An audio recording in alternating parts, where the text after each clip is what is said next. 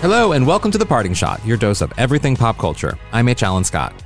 I'm coming at you today with a special episode because we have a new Survivor winner.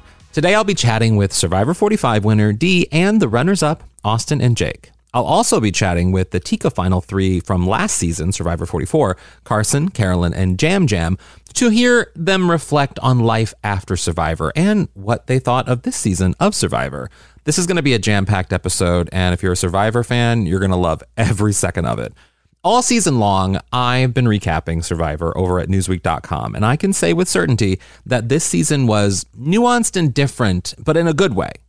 I had moments that made me ecstatic, and there were other moments that pissed me off to no end. But there was one player this season that broke everyone's heart, Jake. He was the ultimate underdog, and we all were rooting for him. Sometimes we got pissed at him. Sometimes we loved him. I mean, it was just like all over the place. Here's a little bit of my chat with Jake. I mean, you were in so many ways the heart of the season. You were, everyone's heart broke for you on levels that, like, both good and bad. We felt for you. We championed you. We got pissed at you a little bit. We got like frustrated with you. And then we got happy about you again. Like the journey, I'm sure you were. The journey you took us on was quite extensive. How does it feel to have that much of an emotional response from a fan base? You know, you go out there and you like, that was never my expectation. You know what I mean? But it's so touching. You know what I mean? Because I really got to, like, all of myself was put out there, you know what I mean? And it's such like a beautiful thing, like the good things, the bad things. And it's like, that's who I am. And then for Survivor's actually really been a validating experience, like for me, just because like, even with the casting, right? It's like in my video, I didn't talk about my theater experience. And then one of my first interviews, they're like, oh, this is cool. You should have told us. And I'm like, oh, okay, cool. Like, and then like, to just get the reception, like I didn't have to be anybody else. People like Jake, and that was pretty cool. Yeah. And isn't that kind of the cool thing about Survivor is that, I mean, I don't know. I've never done it. I would never do it, but it feels like it brings out the real person in you. It brings out the real you in a lot of ways. It does. I mean, look, it's going to tell you the good things. It's going to tell you the bad things.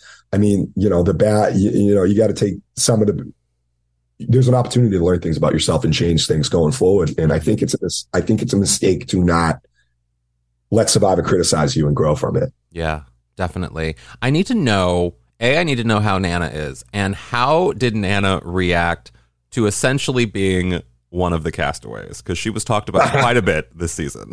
Oh my God. She was a little nervous at first. Like I remember like the first 5 minutes came out and she was like featured in it. And she's like, oh, I don't know. And I'm like, oh, this is going to get a lot more. Yeah. And, but she loves it. Her sister is called, her calls every Thursday, my great aunt Joan. She'd be like, Jake, great episode last night, but I need to talk to your grandmother about this. All right. We need to break it down. Answer the phone. And how did you feel? I mean, because we talked about you being so open, really. How did you feel how did that help and hurt your game? How open you were? Because a lot of times there were moments where you wanted to make big moves and you were emotional about them, and sometimes they worked and oftentimes they didn't. So like how do you think it helped your game or hurt it? So honestly, I think it kind of hurt it. Like I think I was happy that I got to be myself out there and I felt like I got to be authentic. But I mean, I think like, I don't know if like I think the more issue with why people didn't want to work with me is that like, I think the Caleb vote was the right and correct move for me to do. I think me and Caleb's approach to Katora was absolutely horrendous. Mm-hmm. I think her right move is to come with us. But honestly, if I'm in her spot, like that's a super difficult move to make regardless of how you present it. And so I think after that, I was kind of like branded like, oh, he's trying to do big moves, which like, you know, like I did try to do a big move. Like that's fair. But it's like, I really thought that would improve my position. I think that I kind of just got branded that like, I'm a slit at anyone's throat. And like, I just couldn't be trusted because like I did lie to like Austin, D and Julie all day and say, oh yeah, Caleb's gone, like or whatever, you know what I mean? Yeah. Really to their face. And like Julie told me, she's like, I really believed it. So it's like, how could I trust you? I'm like, no, I totally get it. You know what I mean? But so I think like just where like the narrative of the season is the Reba 4 and these tight alliances and sticking together through maybe even not in your best interest I think when you have a guy like me who's willing to go against the status quo, that erraticism and like, oh, he's got big movitis is even exacerbated. Yeah. Not to say that, and like at a certain point, like after the Caleb vote, I'm like, for the Kendra vote, after I lived the Kelly vote, I'm like, okay, I got to settle down. I got to chill out. And I did for the Kendra vote. And then for the Bruce vote, it was like, oh yeah, Bruce places idol, like Jake, you'll just be gone. And I'm like, damn it, I can't sit back. Like I got to like try and mix things up now. So it kind of put me in a position where I had to play into like the negative perception of me that I'm being erratic when it's like, I don't know. I don't think it's bad to try to make a different plan if the votes are all going on one person who has an idol. Yeah. Who, aware that everyone knows he has an idol, but I had to do what I had to do. Well, and at home too. I mean, as viewers, we're sitting here being like, stop putting all the votes on one person, like split them up a little bit. So I think a lot of the viewers were with you in that it just felt like it felt like bad moves by everybody else. You know what I mean? I mean, like, look, I had my fair share of bad moves, but I think like after Kelly went and then Kendra went, it was almost just like a race to the bottom. Yeah. And I think like I think in particular, Emily and Katora felt so comfortable with the Rebas and that they were both getting taken. Yeah. Final three in different circumstances. They just had such a great hold on them. And, they had them snowed, and like they had everyone snowed. They're great players, and there's nothing to be ashamed about that. Yeah. So it's just unable to, and like with the lack of split, it's like if there's no split, my one vote becomes devalued big time. Yeah. You know what I mean? And so like, I mean, I even said it to Emily before Emily went out, like, yo, you want to do something? Like we just, Julie's over here is nah, like, I don't know. And it's just like, like, well, people don't trust me. And like, I don't think I myself too many favors and trying to build that. You know what I mean? Well, one of the things that, I mean, and this was probably, I felt like all season as watching you, because I was rooting for you most of the season. From the very beginning, I was like, I like this guy. And as you struggled in some areas, it felt like all season, it was just like a Band-Aid being pulled slowly off, and it was just ripping out hairs. Every single episode, it was like, why can't he get it? Why can't he get it? And then in the end, I mean, kudos to the editors of Survivor, but in the end, when you decided that you wanted to be in there to make fire, that was what you wanted. And for you to get that win with that fire, it was like the Band-Aid just got completely ripped off and everyone was happy about it. How big of a moment was that for you? I needed it mentally. Like I knew, like as soon, like I like knew, like even at like final 7, that I'm like, if I have the opportunity to get myself in fire, I'm going to try to get there. You know what I mean? Because I needed it. And like at that point, like when it happened in like final 5, it's just like, I knew it was such an uphill battle after final 5 didn't go my way that it was like, it's not even about the game. I just needed it mentally. I needed it for me. I needed a win. It's one of the best moments of my life, winning fire and just like, being knocked down. And then I did it. Yeah. And it's amazing. Now let's talk about Austin, who came in second with 3 votes in the end. He's undoubtedly the heartthrob of the season and the subject of a very high-profile showmance with the winner, D. Austin caused a lot of news this season, but none more than when he was desperately wanting to choose a sandwich, but he couldn't choose the sandwich. So, of course, I had to ask him. I had to start my conversation with him about a sandwich, which is, frankly, how I like to start most conversations with people. Did you finally get a sandwich, and what was the best? Well, actually, no, not what was the best. Are you waiting for a Subway sandwich sponsorship? Because I feel like you need it. I love Subway. Subway, if you're listening to this, hit me up. I'd be more than happy to be, sponsored by Subway. Yeah. Actually, when that whole sandwich arc was going on, I had a sandwich like every single day because people were like, "Oh, you want to get some lunch? Like, let's go to Subway. Let's go get some sandwiches." And I'm like, "All right, why not? Like, I love sandwiches, so like, yeah, let's go." So I had a lot of sandwiches since then. So many sandwiches, but no complaints. I mean, whoever complained about a sandwich? Let's be real. Exactly. Not me. Well, so how do you feel that? I mean, because like a showmance is one of those things that like is a complicated dance, and I don't think I mean, in Survivor history, there's been some good ones, there's been some not so good ones. So like, how has the reaction to, I should say, the edit of the showmance been for you? Yeah, I'm appreciative because I think that the edit was pretty true. Because the showmance, like we kind of mentioned this in the after show, didn't really start until day 20. Until then, we were just really good friends and we, trust each other as friends. We built this strong friendship, but things didn't get like romantic or whatever until like day 20 or so. And the fact that they kind of told that story true to it and made it like, only the last few episodes, which is what it was in reality. I appreciated that they didn't make that, my entire story or whatever. Mm-hmm. How do you think it impacted your game? Yeah. Having someone that I knew for a fact would never write my name down is not a bad thing for sure. Yeah. Obviously, like people look at some of the moves I make and they're like, oh, this guy has love goggles. Like he's not thinking correctly. He's not being strategic.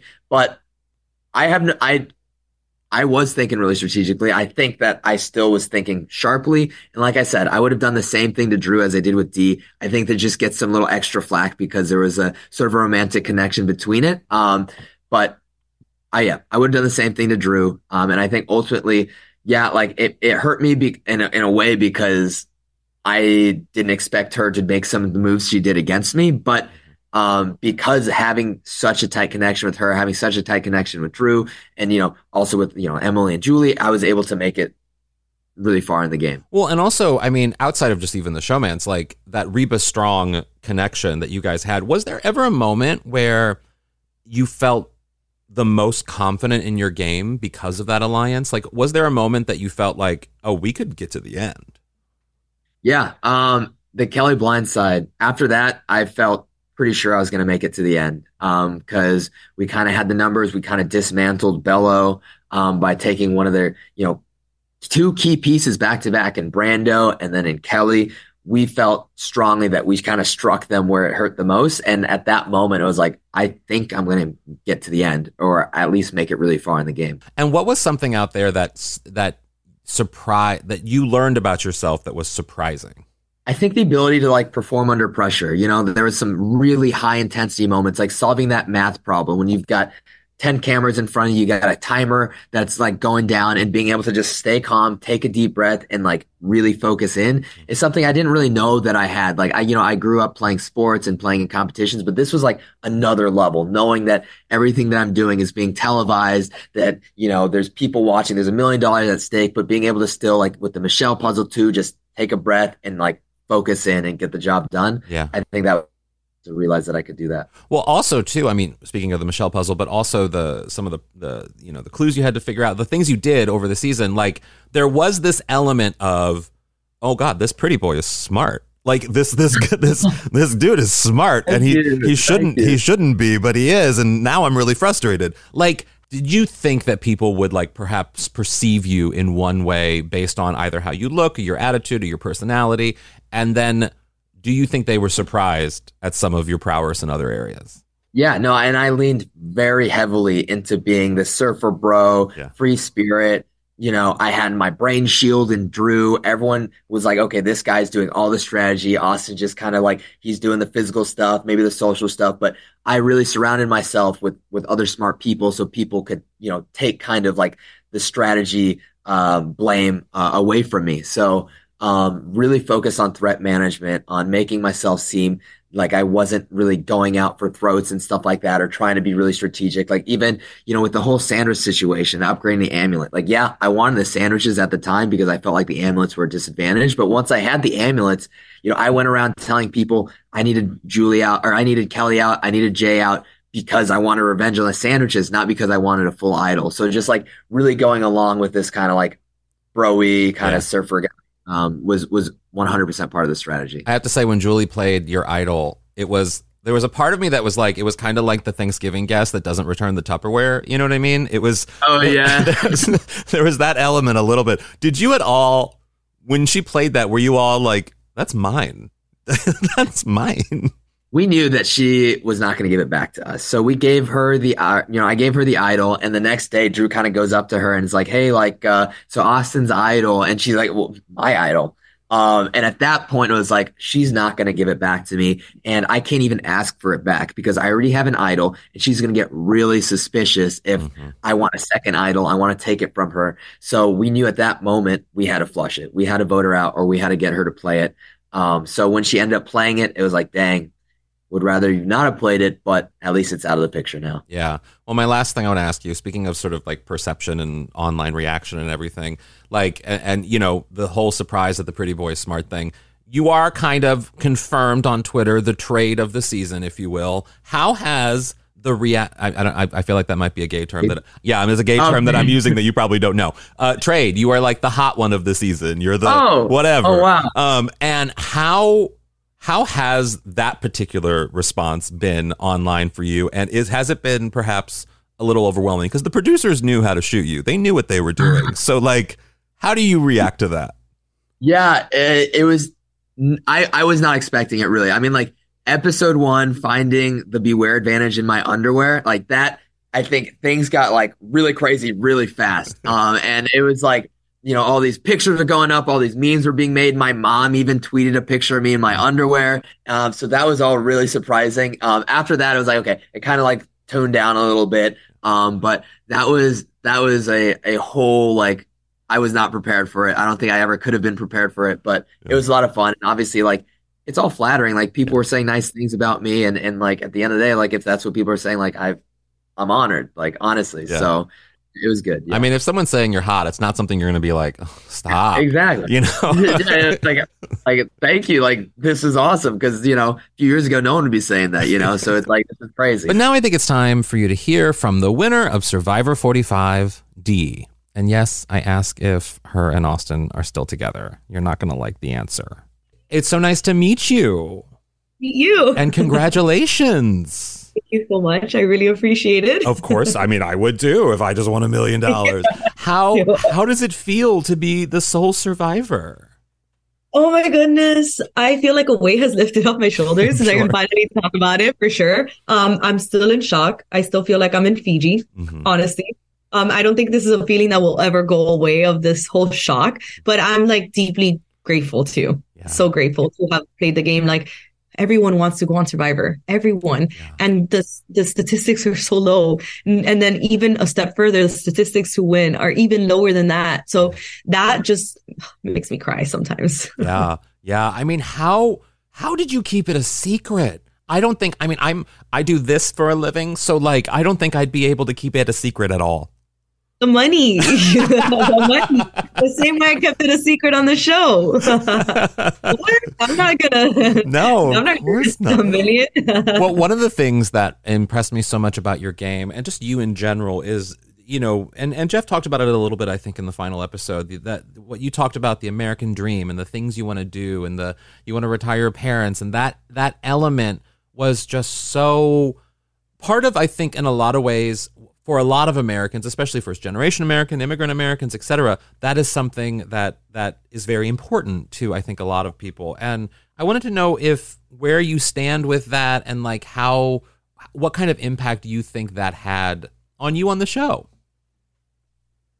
Going into the show, I always had my why. And I think everybody that goes into Survivor needs a why, whatever their why is. But after every challenge, anytime that I was at my lowest, 2 weeks not eating, just straight up coconuts, I always thought to myself, like, my dad would like recycle gum. Like, they were so skinny in their prime, like in Cuba, because they really did not have food. They had like a piece of bread to share between the family. Like, these are stories that I grew up listening to. And then I also viewed myself growing up, like, sometimes we just only eat cup noodles. Like, they'd buy boxes of cup noodles and this was our lunch and dinner. You know what I mean? Or like McChickens or cheeseburgers when they were 50 cents, like on Wednesdays. Yeah. So like, I would always remember those things, and like, moments where I grew up like watching my mom work 2 jobs, and she would be a bus driver and then she'd be a janitor, and I'd go with her to clean like literal shit off toilets, like to help her. And then my dad would bring her lunch. Like, these are things that I always thought about out there in the island. And I think every time I was at my lowest, like, I just thought about them. And yeah, they're my everything. Yeah. There's also something too about sort of like doing something like this as an adult and thinking about those things that are the sacrifices our parents made, and maybe even just realizing some of the sacrifices that you probably didn't even see as sacrifices when you were a kid, you know, because you were just a kid. Yeah, no, and they definitely did a good job at hiding a lot of the sacrifices for sure. Yeah. Which is something that is very helpful on Survivor, which is, hiding sort of certain things and certain realities and certain truths. And right. I mean, I guess you had some experience. I wanted to know what do you plan now that you have this platform? Like what do you plan to do next? I love this question because I love like marketing and stuff. So to me, this is just like the stepping stone, right? Like this, I'm so proud of myself for winning Survivor, but it's not the only thing I'm ever going to do in my life. No, like of course. This is just the platform and what's going to help me get to like multiple levels and also like level up my family and my friends. You know what I mean? I don't know exactly what that next step looks like, but I am going to use this for good. Mm-hmm. And I know that a lot of good is going to come out of it because all I wanted from this experience, of course, to win the million, but just for someone at home to be watching me and say like, damn, she's badass. I want to be her friend. Or like that little kid or that little girl, like watching, oh, I'm scared of doing something, but she did it. So I want to do it. That to me like means so much. And I'm going to dabble in a lot of charities too, like nonprofits for sure with hunger, because my lowest point out there was 2 weeks not eating. And I cried so much in my confessionals. Like I cannot even explain to you how I couldn't believe we're in 2023 and there's families out there that don't know when their next meal will be in 2020. Like that really like tore me apart in the island thinking about things like that. Cause like for me, it's going to end, right? Like that hunger is going to end. Eventually we'll get rice. Eventually we'll have a reward, but some people, so I don't know. I just think that it's going to definitely make me a better person. Definitely. And Survivor has a way of really bringing out the person you're supposed to be, doesn't it? Love it. I love it. It's the greatest game in the world. Yeah. Well, one of the things you were such a good player and you were so smart, but one of the riskiest things I think, just as a longtime Survivor watcher, is that you can do, in my opinion, watching, is get into a showmance. I mean, that is probably... that's a death sentence for so many people on Survivor. Don't you agree? I agree. I definitely agree. But here's the thing that started way later in the game. Yeah. I would never allow myself to do that early on in the game. Right. So everyone, like I've always heard people say, oh, why hasn't they been shown early on? Because there wasn't anything early on in the game. Both our heads were playing to win. And when it started becoming a showmance was when we were finally in the majority. Yeah. Right. And even then, it's still risky, to be honest. Yeah. Even then, it's risky because you hear Couture in those confessionals. Yes. The quote queen of the season. I mean, she really was. So many good ones. So many good ones. But how do you think that the showmance in general, even towards the end, because so much of your game happened in the end. It really started with that Julie, you getting that information from Austin about Julie. And it shifted everything. So how do you think it impacted your game? I'll be honest. I feel like whether it was a showmance or not, it would have been the same thing because Austin and I respected each other so much as like people. We have like same core values, come from good families. Like we crack the same jokes. We view life and the game of Survivor the same. So had it even not been a showmance, like I was like Austin and Julie are still like my number one. So like, I don't think it would have changed my game in any way. Maybe it would have changed it more in Austin's way of whether or not deciding to tell me information, right? But I don't think it would have changed anything in my game, to be honest.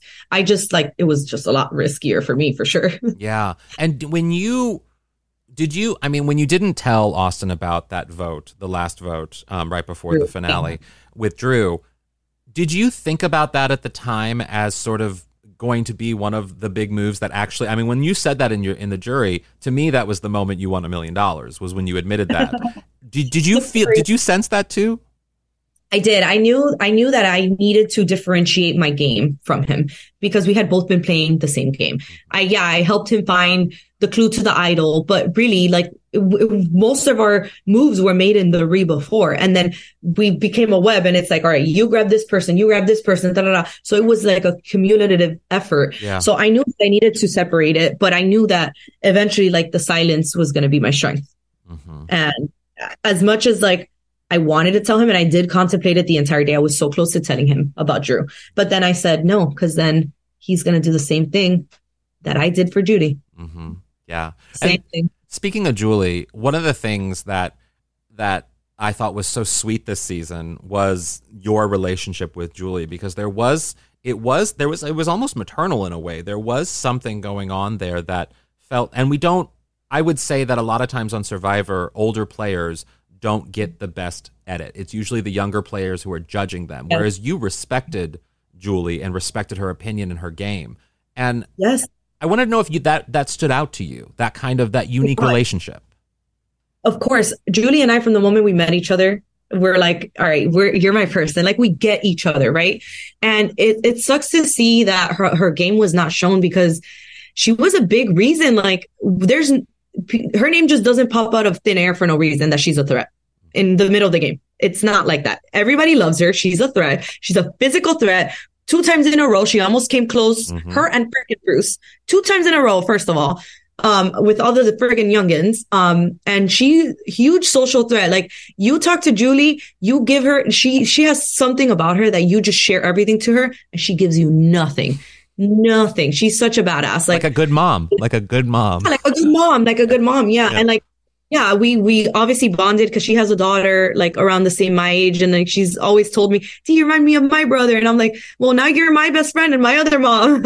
So it was just like, it transcended far more than the game, our relationship. Yeah, definitely. Well, I need to know, are you and Austin still together? How that's going? And you could go in 2 directions. You could either do like a Matt and Franny or whatever, and like do a whole living together in San Francisco situation, or you could do like a take this to Amazing Race situation. So where would you go? I would prefer Amazing Race situation, just because I like to take things much more slower. Like, I can't imagine living with anybody, Yeah. Not right now. Definitely let's do Amazing Race situation. Yeah. I'll go with that answer. But are you guys still together? Oh, I thought you just asked me Amazing Race or living together. I know, but I think that could just be a fun for the show. You know what I mean? But I need to know the real details. I'm just messing with you. Okay. You're not going to like my answer, but Austin and I decided we're going to keep it private for now, because it's extremely emotional. It's a lot. A lot has happened, and a lot will continue to happen. So yeah, that's my answer. And whenever someone says that, they read into it too. So, sometimes saying nothing says a lot.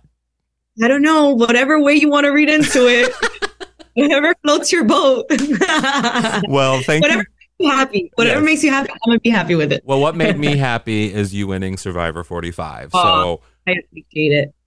Okay, so now that Survivor 45 is over, one of the things that I always think about is, what is life like after Survivor? Especially when you get so close to winning.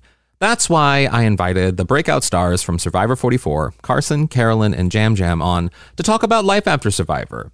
Just to give you a brief recap of their time on the show, the 3 of them were the last remaining members of their tribe, Tika, and they had such an intense bond and loyalty to one another that it brought them together in the end. For Carson, he made it into the top 4, and for Carolyn, she was in the final 3. But in the end, Jam Jam was voted as the sole survivor and won Survivor 44. So here's my chat with them. It's a lot of fun. I think you're going to love it. I am so excited to be here with, I have to say, I'm going to say my 3 favorite survivors of all time. Sorry, controversial. I know there's a different season now, and I'm supposed to love other people, but I don't. The final Tika of the 3, Jam Jam, Carson, and Carolyn. Hello, welcome, all of you. Hi. Hello. Thank you so much for having us. So when I was thinking of doing sort of like what's life like for a survivor after the season airs, I only thought of you 3. I think of you 3 in lots of different situations, so there's lots of different conversations we could be having, but that's the conversation I want to be having today. And I want to start with Jam Jam. So, Jam Jam, when you win a season, I'm sure it is just sort of unbelievable and like it's hard to process. But like, how can one prepare for the winner, prepare for life after Survivor, and how has your life changed? Well, the good thing about the new era is that the winner already knows they win. Like, I knew I had won 11 months before everybody found out. So I had basically a year to prepare. So the main thing I would say is like, be healthy in your head. It's not about the money or anything. Yeah, you have to call your accountants and everything, but you have to be sure how that's going to impact the people that you love and the people that are around you, because everybody's going to perceive it a different way. Me personally, I knew I needed to put it aside because I'm still young, I'm still a baby. I cannot retire, but I have some plans, big plans in my life. And I know I have to like have the nice base for it to be used, but somebody might need it right away and cannot tell people, or some people like, it depends, who you are, what your life is about. If you're a Gabler and you donated the $1 million, that I know his wife, when she found out when he came back, she was like, oh, that's a big commitment. I mean, not money, furious. I would have been furious. She's so amazing. Joanna is so great. I know money-wise, she wasn't furious, but planning a charity of that amount of money is a big, big, big thing. Yeah. So they had to figure that out. But, it depends on who you are. But the main thing is be healthy in your head, because there's a lot of stuff that people can say or not say or think that might bother you. Well, all of a sudden, what do you mean? It puts a target on your back in a way, like you're in life. In life, you're a millionaire. So all the family's going to be coming out of the woodwork in a way, right? Yes. Yeah. I mean, thankfully, like that didn't happen to me, because I'm always been very like clear with people about how I spend my money.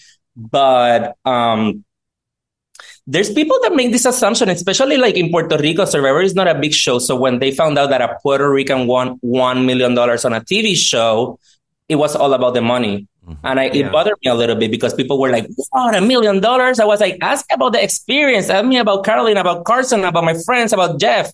Not ask me about the money, because the money, you can have one in other shows, right? But that's what people always focus on, and they don't know about your journey, which I think is the most beautiful part of the show. Yeah. Well, speaking of journeys, Carolyn, I wanted to talk to you a little bit about, one of the things that I loved about you last season, and I think what you represent for a lot of people is sort of the unexpected edit. You know what I mean? You are a character. You're your own person. You are unabashedly you in every single way. And you're not cookie cutter, so they can't edit you like a normal person, quote unquote. And so you are sort of, victim to how one person perceives the type of person that they want to see in you. And so what I want to know is how do you handle emotionally sort of how the edit shows you, and then in real life, how then people start treating you because they see you as that edit. And I think you probably have a lot of experience with that. I'm thinking a lot of things right now. So how do you mean this? Do you mean this in a way of like they see me as, I'll just answer it how I'm going to answer it. Please. So I'm not going to lie. Like I was afraid, like I was willing to just be myself. And before I went out there, that was my whole thing during casting. That was a big reason I applied. Was like, I can't stand watching this show and seeing people, like, I can't relate to anybody. And I felt like there's other people that are like this. There's got to be. And I just felt like this is a show that's so human. It really did morph, especially in my opinion. 39 was like where it was like, are these even humans anymore? Because when I watch the show, that's what I like. I want to see people who have real relationships. I want to see people crying, not because I'm some sicko. I like to see the bonds and the relationships. That's real. That's good. Like, that's what I want to see. Not people being monsters, having no morals, no values, but it's a game. That's not fun to watch. And it's just not human. So I had this just mission, this goal. I'm like, I am going to be me. And part of that too was like, I did for so much of my life, and I did so much work on my dang. Can I swear in this podcast? Yeah, go ahead. Go to town. Do whatever. Is it? Yeah, whatever. Yeah. So I'm like, I want you to curse on Newsweek. Go on. Say the fuck word on Newsweek. Okay. Do it. Fuck it. Okay, good. Because is this going to be like writing, or is this like a... It's going to be everything, baby. Okay. Everything. Then screw it. Okay. Now I'll cut loose. So here's how I feel. And so I'm like, I've done so much work. I'm so proud of myself. I am like, yeah, I'm ready. And I felt that way. I felt like I have so much life experience. I've had so many people tell me who I am or what's wrong with me or blah, blah, blah. I'm ready. So I fully felt like I'm ready to take on, like, I can be myself, but here's what I wasn't. Oh no, I'm going into a whole nother thing. So coming back, it was hard. It was a lot of things, but what I get, I wasn't prepared for the response that I got.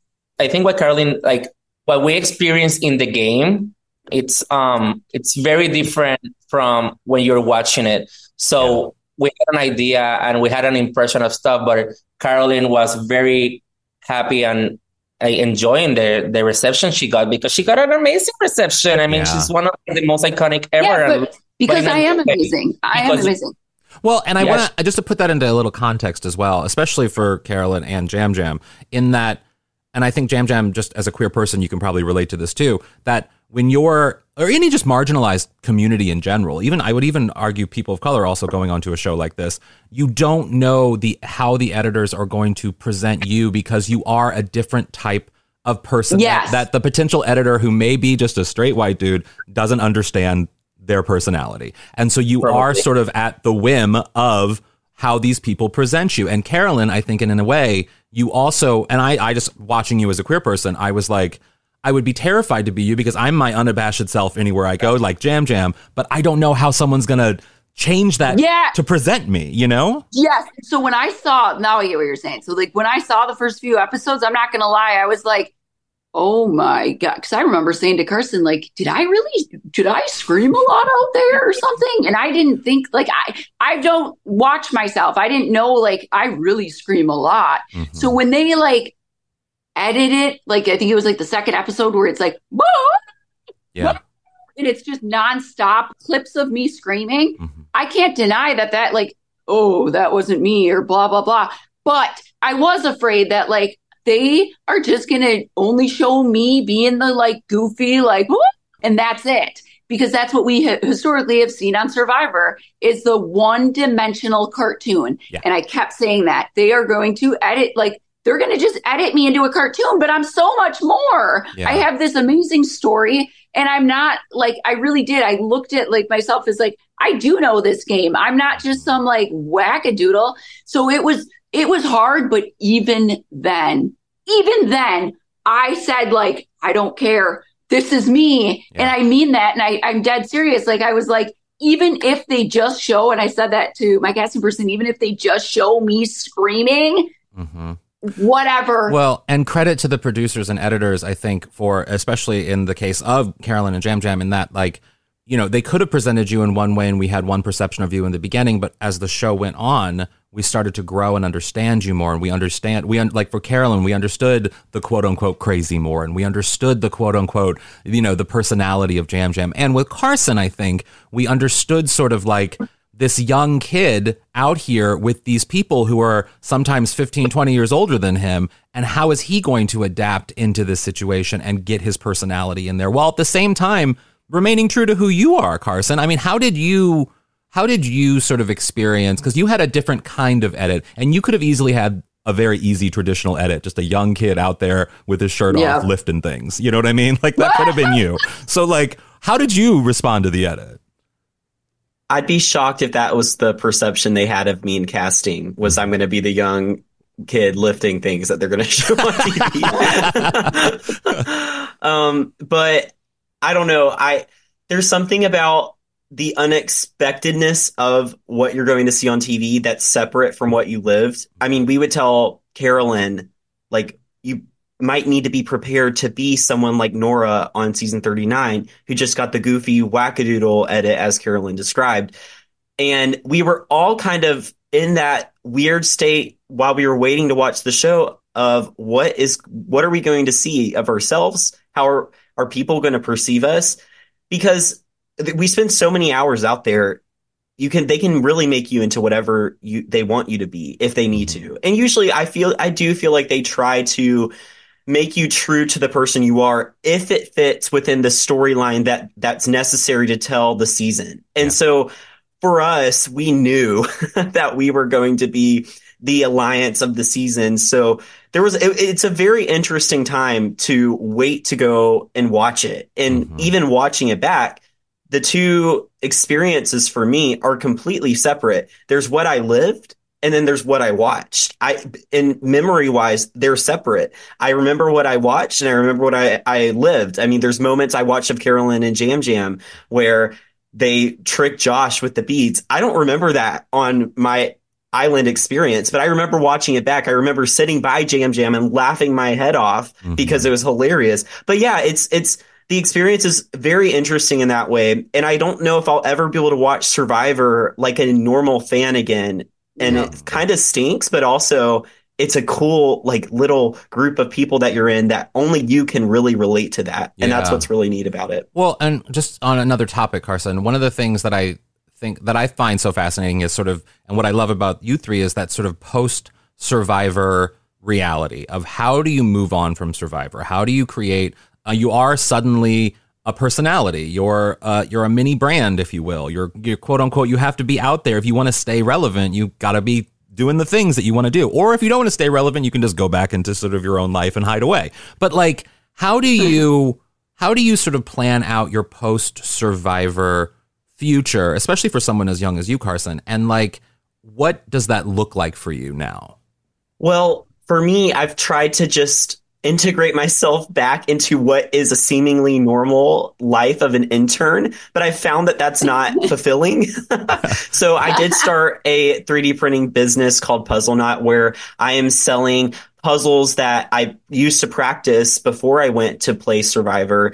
And I'm using those as a way to kind of relate to audiences and fans and give them something of mine and like my 3D printer to their home. It's very fun. And there's something fun about like taking this experience and making it something that you can build off of. And so whether that's online through social media, through my business, or just through future endeavors at NASA and using the platform I've been given from Survivor to talk about NASA and other in space related things, there's a lot of things that have come out of it that are awesome and so cool. I mean, so I've been very blessed to have those experiences that have given me the platform and ability to do the things I'm doing right now. I have to say, Carson loves to make fun of me because I cannot say NASA. He can't say NASA. He says Nassau. I say Nassau. I can't.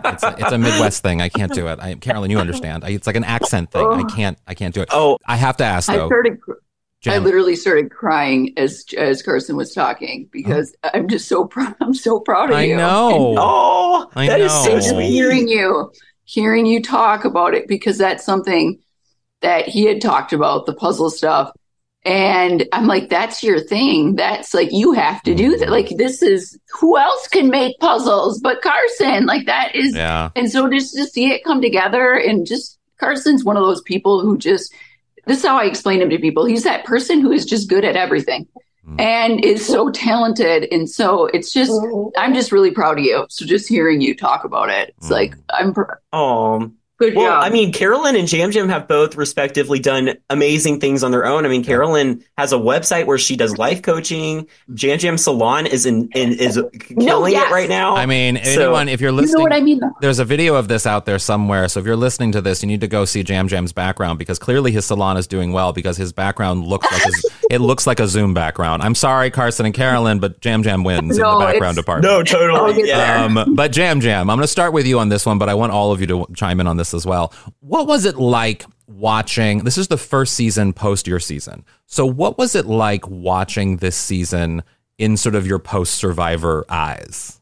Well, the thing with how I watch Survivor and anything is like I disconnect to anything that's going on around me. So it has become very weird because I'm not enjoying the show. Like Carson said, the way I used to enjoy it before. I'm not enjoying it for the story. I'm not enjoying it for maybe the relationship that are shown, because living it, I know that what we're watching is not really 100% of what happened. So the way I watch it is more like, oh, look at the decision she made. Oh, look at what the production did this time instead of what they did with us. Oh, look how they use this twist in another way. Look how Jeff reacted to stuff like that instead of like what he did with us. So I'm constantly comparing my experience to them, and it's weird. I hope that goes away and I get to enjoy, like everybody enjoys like what we did together, the three of us. But it's weird because I met these people before I saw them on the screen. So I know the relationship before I watched it. It's very weird. It's kind of messed up. I still love it. It's my number one show, of course, but it's a whole nother thing. I don't know I don't know how people in other fields, like actors and singers, feel about. Oh, I'll tell you, I don't watch any of my friends' stuff. I don't watch my own stuff. I don't watch anything. I tell my friends this, or I just dodge them, and I'm like, it was great. Like I just can't. Yeah. I can't mentally do it. I totally relate. What, Carolyn and Carson? What about you? How do you guys watch this season? Carson? Well, I mean, I have enjoyed the 90 minutes. I feel like this is the first time we've had a final five in a while that I really do feel like I understand each and every single person's winning potential. So I could see any of them winning. And out there on the island, I felt as though any of the five of us that were remaining on our season could have won. Was it presented that way to an audience perspective? I don't think so. I did, Carolyn. I mean, including you. Including you. No, but Carolyn, I have to tell you, the amount of furious gay texts that I received that you didn't get one vote. I mean, no offense, Jam Jam, but we were screaming that you didn't get at least one. Just one. Vote. And I do think I deserve just one. Just Could one I just vote. I didn't want to be in that club. And Carson, that was See, I tell Carolyn and Jam Jam this all the time. Like, Jam Jam, in my opinion, absolutely deserved to win. Like, he played an amazing game. Mm-hmm. And if it came down between the two of them based off their final tribal council performance and what I had seen out there at the time, I would have voted for Jam Jam if it was between the two. But knowing that Carolyn wouldn't get a single vote and would come in third place, it did hurt a little. And I was like, she didn't deserve to just flop, Like, I mean, she deserved at least to get some recognition. But Jam Jam did an amazing job. You didn't flop because you have amazing followers on Instagram and you're doing great on Cameo. So trust me, that flop has turned into something, baby. Yes. But would you have I want to ask you this, Carson. Would you have been the odd one out voting me? Would you have been okay with that? I would have that if I had really known that you were not going to get a single vote, because Franny had give me a sympathy vote. Franny told me, she said, I'm going to be your Carolyn sympathy vote. So I thought votes were coming your way. And then I had to ensure that the person that I thought would win, or that I thought deserved to win the most out of the Final Tribal Council Service. It also speaks to sort of that everyone in the top three definitely did have a chance, because if everyone would have known that Jam Jam was going to get a unanimous vote kind of thing, it would have been a different situation, that maybe they could have been like, oh, well, maybe I can give one vote to so-and-so, or I can do, you know what I mean? But everyone was a great player. So everyone got what it worked out the way it did. And trust me. I don't know if I said this before, but I got 7 votes out of 8, right? I didn't get Danny's vote. Yeah. If I could have picked between Carolyn having a vote and me 6, or me having 8 votes, I want 8 votes. Well, Carolyn, trust me, my entire dating life has been sympathy votes. So trust me, I'm with you. I just want one sympathy vote. But I want to move on to one other thing as well. So this season, out of everyone who's been playing, regardless of the winner, one person who stood out to you as sort of a player that you can't kind of get out of your head? I'll start with Carson. Ooh, okay. Well, I have a lot, but I would say one Carson, for me, one player. I know, but okay. I found Emily to be a fascinating character to watch, person, player. She was all three. She checked all the boxes. And when I first watched the first episode, I was so excited because I thought we had a villain for once. I thought we were getting a villain that we hadn't seen in a while. I thought she was presented in a way that would depict her as this this force against the current, in a sense. I was really excited about it. But then the second episode, third episode came by, and slowly I got a sense of, wow, is she adapting to be a survivor player that's strategic and well socially connected? Mm-hmm. And so by the merge, she had somehow been one of the lone Lulu members of her tribe to survive, and not only survive, but be playing the game so well and so thoughtfully. And so Emily, to me, I know we'll see her return at some point. I mean, she was fascinating to watch. I think she's had the biggest growth arc we've ever seen in terms of going from a villain to a hero. And Carolyn's like eye rolling me right now. Carolyn, you weren't a villain. Yeah, Carolyn. No, I'm not talking about me. I don't think about me over everything. Who stood out to you this season, Carolyn? Emily. But what Carson's talking about, I don't really personally, I don't like to watch that. I don't want to watch people change. And I know everybody says, but this is a game for $1 million. And that shows that the growth arc, boring. I don't want to see Emily change. I want to see Emily continue to be Emily. And honestly, I want to see Danny continue to be Danny. For me, it's fun to watch. And I know I hate the whole okay, and I'm going to play a UTR game, or all that is so boring. And so I felt as the season progressed, it was bye. It was less and less of Emily, and I just didn't like it. I agree with you. And you so there. I don't, for me, I don't give a shit if somebody is adapting to the tribe. That's boring. I feel. I would care if $1 million was in my bank account afterwards. I understand what you're talking about. Wait, Jam, go ahead. I think the thing that people like about Emily is similar to what they like about Carolyn. Carolyn's here to hear it. Carolyn had a great narrator of her gameplay, which was me, and Emily had a great narrator of her gameplay, which was Caleb. And that's why Emily's game, the second half, was not as much fun because Caleb was not there to narrate it. I was narrating how Carolyn was being perceived, what she was thinking, blah, blah, blah. So people would have, they would have her glimpse of obviously her amazing stuff that she said at confessionals, but they would have the perception that of what I was saying, of what Carson was saying, or even Danny was saying about her. Who stood out to you, But I was still being Carolyn. I was still being Carolyn. I didn't really change. And so that's what I'm talking about is I just missed when she was saying things just being her. I feel you, but also you need to give people room to grow a little bit, change. I like to be a villain when I enter the restaurant. By the time I leave the restaurant, I want to be full, drunk, and happy. So I don't. I don't like it. I don't like to watch it though. Wait, but Jam, I want to know who stood out to you this season. I think people are not talking about her enough because Emily was such a big character, but I think Katura is amazing. I love Katura. Hello, give me some queer POC. Yes. But her confessionals, even when she was talking about nothing, they were so much fun. The quote queen of the season. She's the quote queen of the season. Everything comes out of her. She's aware of how she's perceived from the beginning. She's aware how she controls herself. She's aware of when she opens her mouth and what she doesn't open her mouth.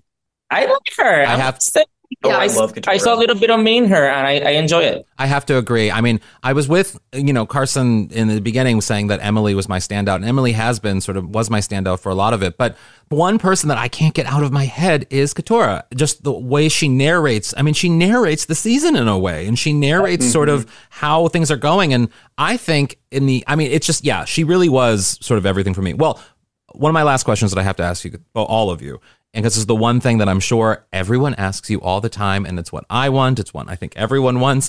An All-Star season, something like All-Star season. Do you think we'll have that anytime soon? And most importantly, would you be a part of it? I'll start with Carolyn. Oh, we know she's going to be on her All-Star. Hello. No, because I don't like saying that. And honestly, my dad is always at Carolyn Winston. He will ask me this at least once a week. Carolyn, well, what is Carson's opinion of it? Well, what is, because he thinks Carson just knows everything, which he does, but he'll be like, what's Carson's take on that? Yeah. It's funny. But I don't like being I'm going to be on the season. You know what I'm saying? Well, but do you want a season like that? Do you think it'll happen soon? I feel like 50, right? Don't 50. We think that? Yeah, I'm pretty sure we know. Absolutely 50 is going to be all-star. But here's the thing too, is I know that people will say this about the new era and Jeff does that only apply to the We don't know Good. what he wants. We don't know what he wants. Yeah. But Jeff has said that about the new era, or he doesn't want to bring anyone back from I think he's however. gonna change his mind. Yeah. The only thing we know about. I'm sure Rick Devens will be on there if he's doing Oh. a podcast with him. Maybe. I mean, I could see. I think the only thing we know about what's on Jeff Probst's mind is that he's going to wear that dad sweater he's been wearing all season at every single event. And the Adidas shoes. Yes. I love them. Yes, he's going to be. It's so him. He's going to be. Also, I He know. looks good. I know some other shoes that he wears too. But that's inside information. But Carson, what's your thoughts on All Stars? Well, I mean, I would love to see my mom and dad on there too. So that would be very fun. Carolyn and Jam Jam. Maybe like on All Stars, if I were on there, I would love to see y'all on the other tribes. Like, cause I don't see them putting on a Oh, on the same mom and tribe. dad. Like y'all are my island mom and dad. Yeah. I don't know if they would ever put us on the same tribe because it's like a given and also maybe a reason to target us, you know? So like I could totally see if they do 3 tribes. It could be like the Tika captains. Carolyn is on one, Jam's on one, and Carson's on one. That'd be so funny. That'd be hilarious. Carolyn as a captain would be hilarious. Jam Jam, what about you? Would you come back for an All Stars? I'll do anything Jeff asked me to, but like anything. But how far are we going? I think we all know how far that's going. I we all said it, know. Carson. Yes. Here's the thing. I love the guy. He's amazing. He's annoying on the island. He is, but he's awesome. The thing is, everybody knows, no doubt, no question asked. Carolyn is in on whatever that they want to do, whatever it is. The first person on the list is Carolyn Wiger. Mm-hmm. The first person. And then we're just going to be lucky if we're in it too. But I'm rooting for her. Stop! If I'm on it, girl, you better watch out.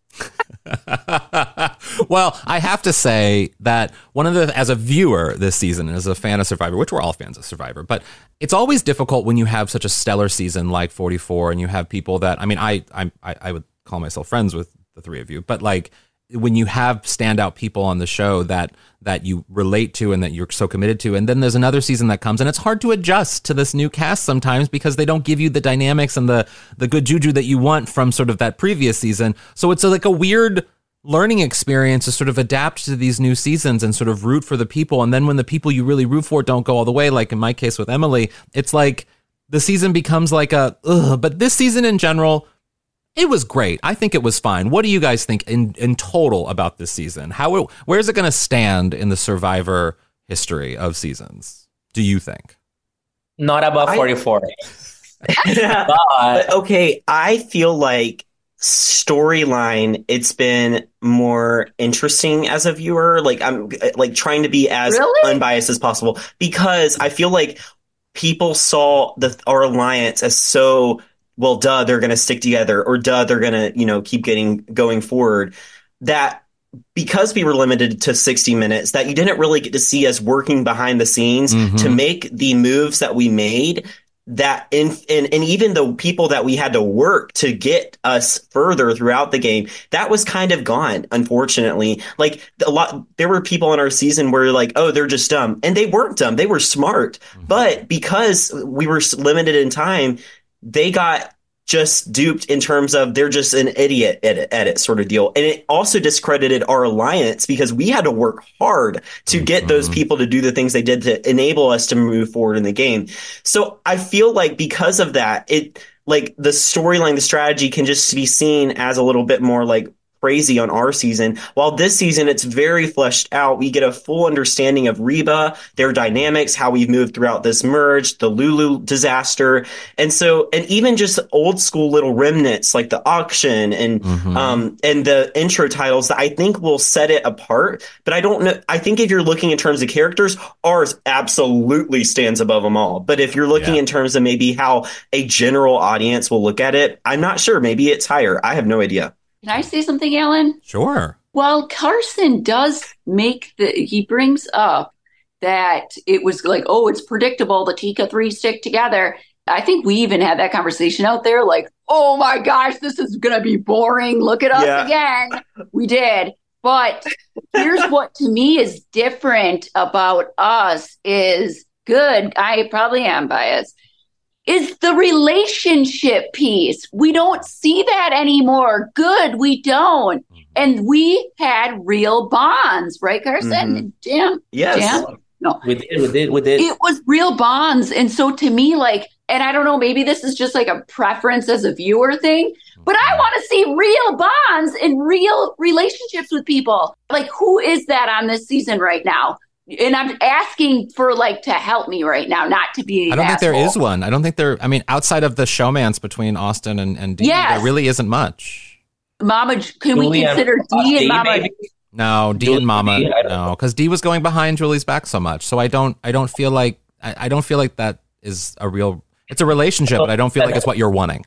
That's the thing with the 90-minute episode. This strong alliance that never struggle get to be shown so many aspects, like Carson said, because of the amount of time they have, like 50% more time than we did for story, right? But we had to struggle so people understood our relationships better, even though we had less time, because we struggle. Our bond and our love for each other was more easy to understand and perceive and people to follow along. I don't know if that makes sense. It does. And I have to say, I'm so glad the three of you never had a showmance, because this showmance this season pissed me off. That I know. Wink, wink. Well, Jam, Carolyn, and Carson, thank you so much for doing this. I really appreciate it. Where can people follow you guys online? I'll start with Jam. You can follow me in my Instagram at YamilPR, YAMILPR, and my website, jamjampr.com. And Carolyn?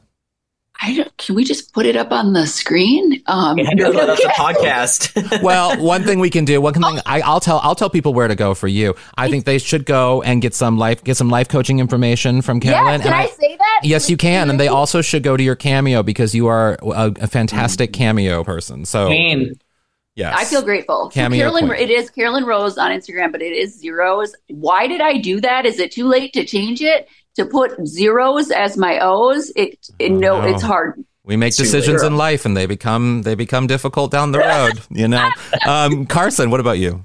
You can follow me on Instagram for personal stuff, Carson.Garrett. If you want my Survivor takes, follow me on Twitter or X, the worst rebrand in history, CarsonGarrett _ And if you want to keep a puzzle of mine in your own home, puzzlenotbycarson.com. Puzzlenotbycarson.com. like you're on a radio show. I love it. Thank you all so much. Can I say my website too? Yes, go ahead. Because that's easy. Just CarolynWiger.com. Wonderful. Everyone go there. I'm going to get Carolyn to be my life coach. Thank you, guys.